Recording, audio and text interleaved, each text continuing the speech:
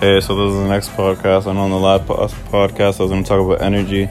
And I think I might already have a podcast talking about energy, but I think it's so important because you got to control the energy around you. And you can do that, you know what I mean? Control who's around you, whether it's positive, if it's negative, try to take it out. If you can't, limit it. But control the energies around you and control the energies within you, you know what I mean? You choose how you want to view things, you know? You can view things as positive, or you could first focus on the negative. Often, so many times, we focus on the negative because the negative always is just going to bring us down, you know? But we really got to just focus on the positive of things, you know? Or saying, oh, this could have been worse, you know what I mean? But sometimes you just got to push it to the side and just keep on moving with whatever you got going on.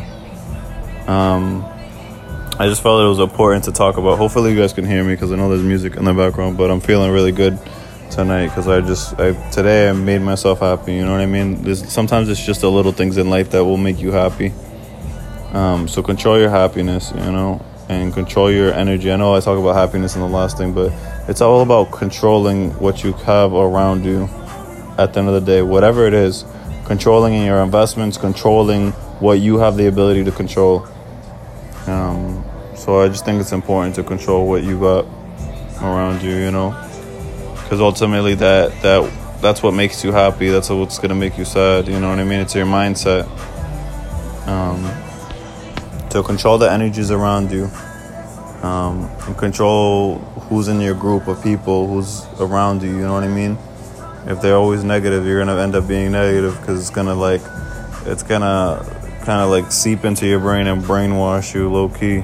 Sometimes it doesn't, you know what I mean? You block it out, but it's still it doesn't push you to kind of feel better or do better, you know? You want things that are going to push you to feel better and do better, and you just want things to have to give you more energy and motivation, you know? But control your energies, control what you have, and you're in control. It's your world.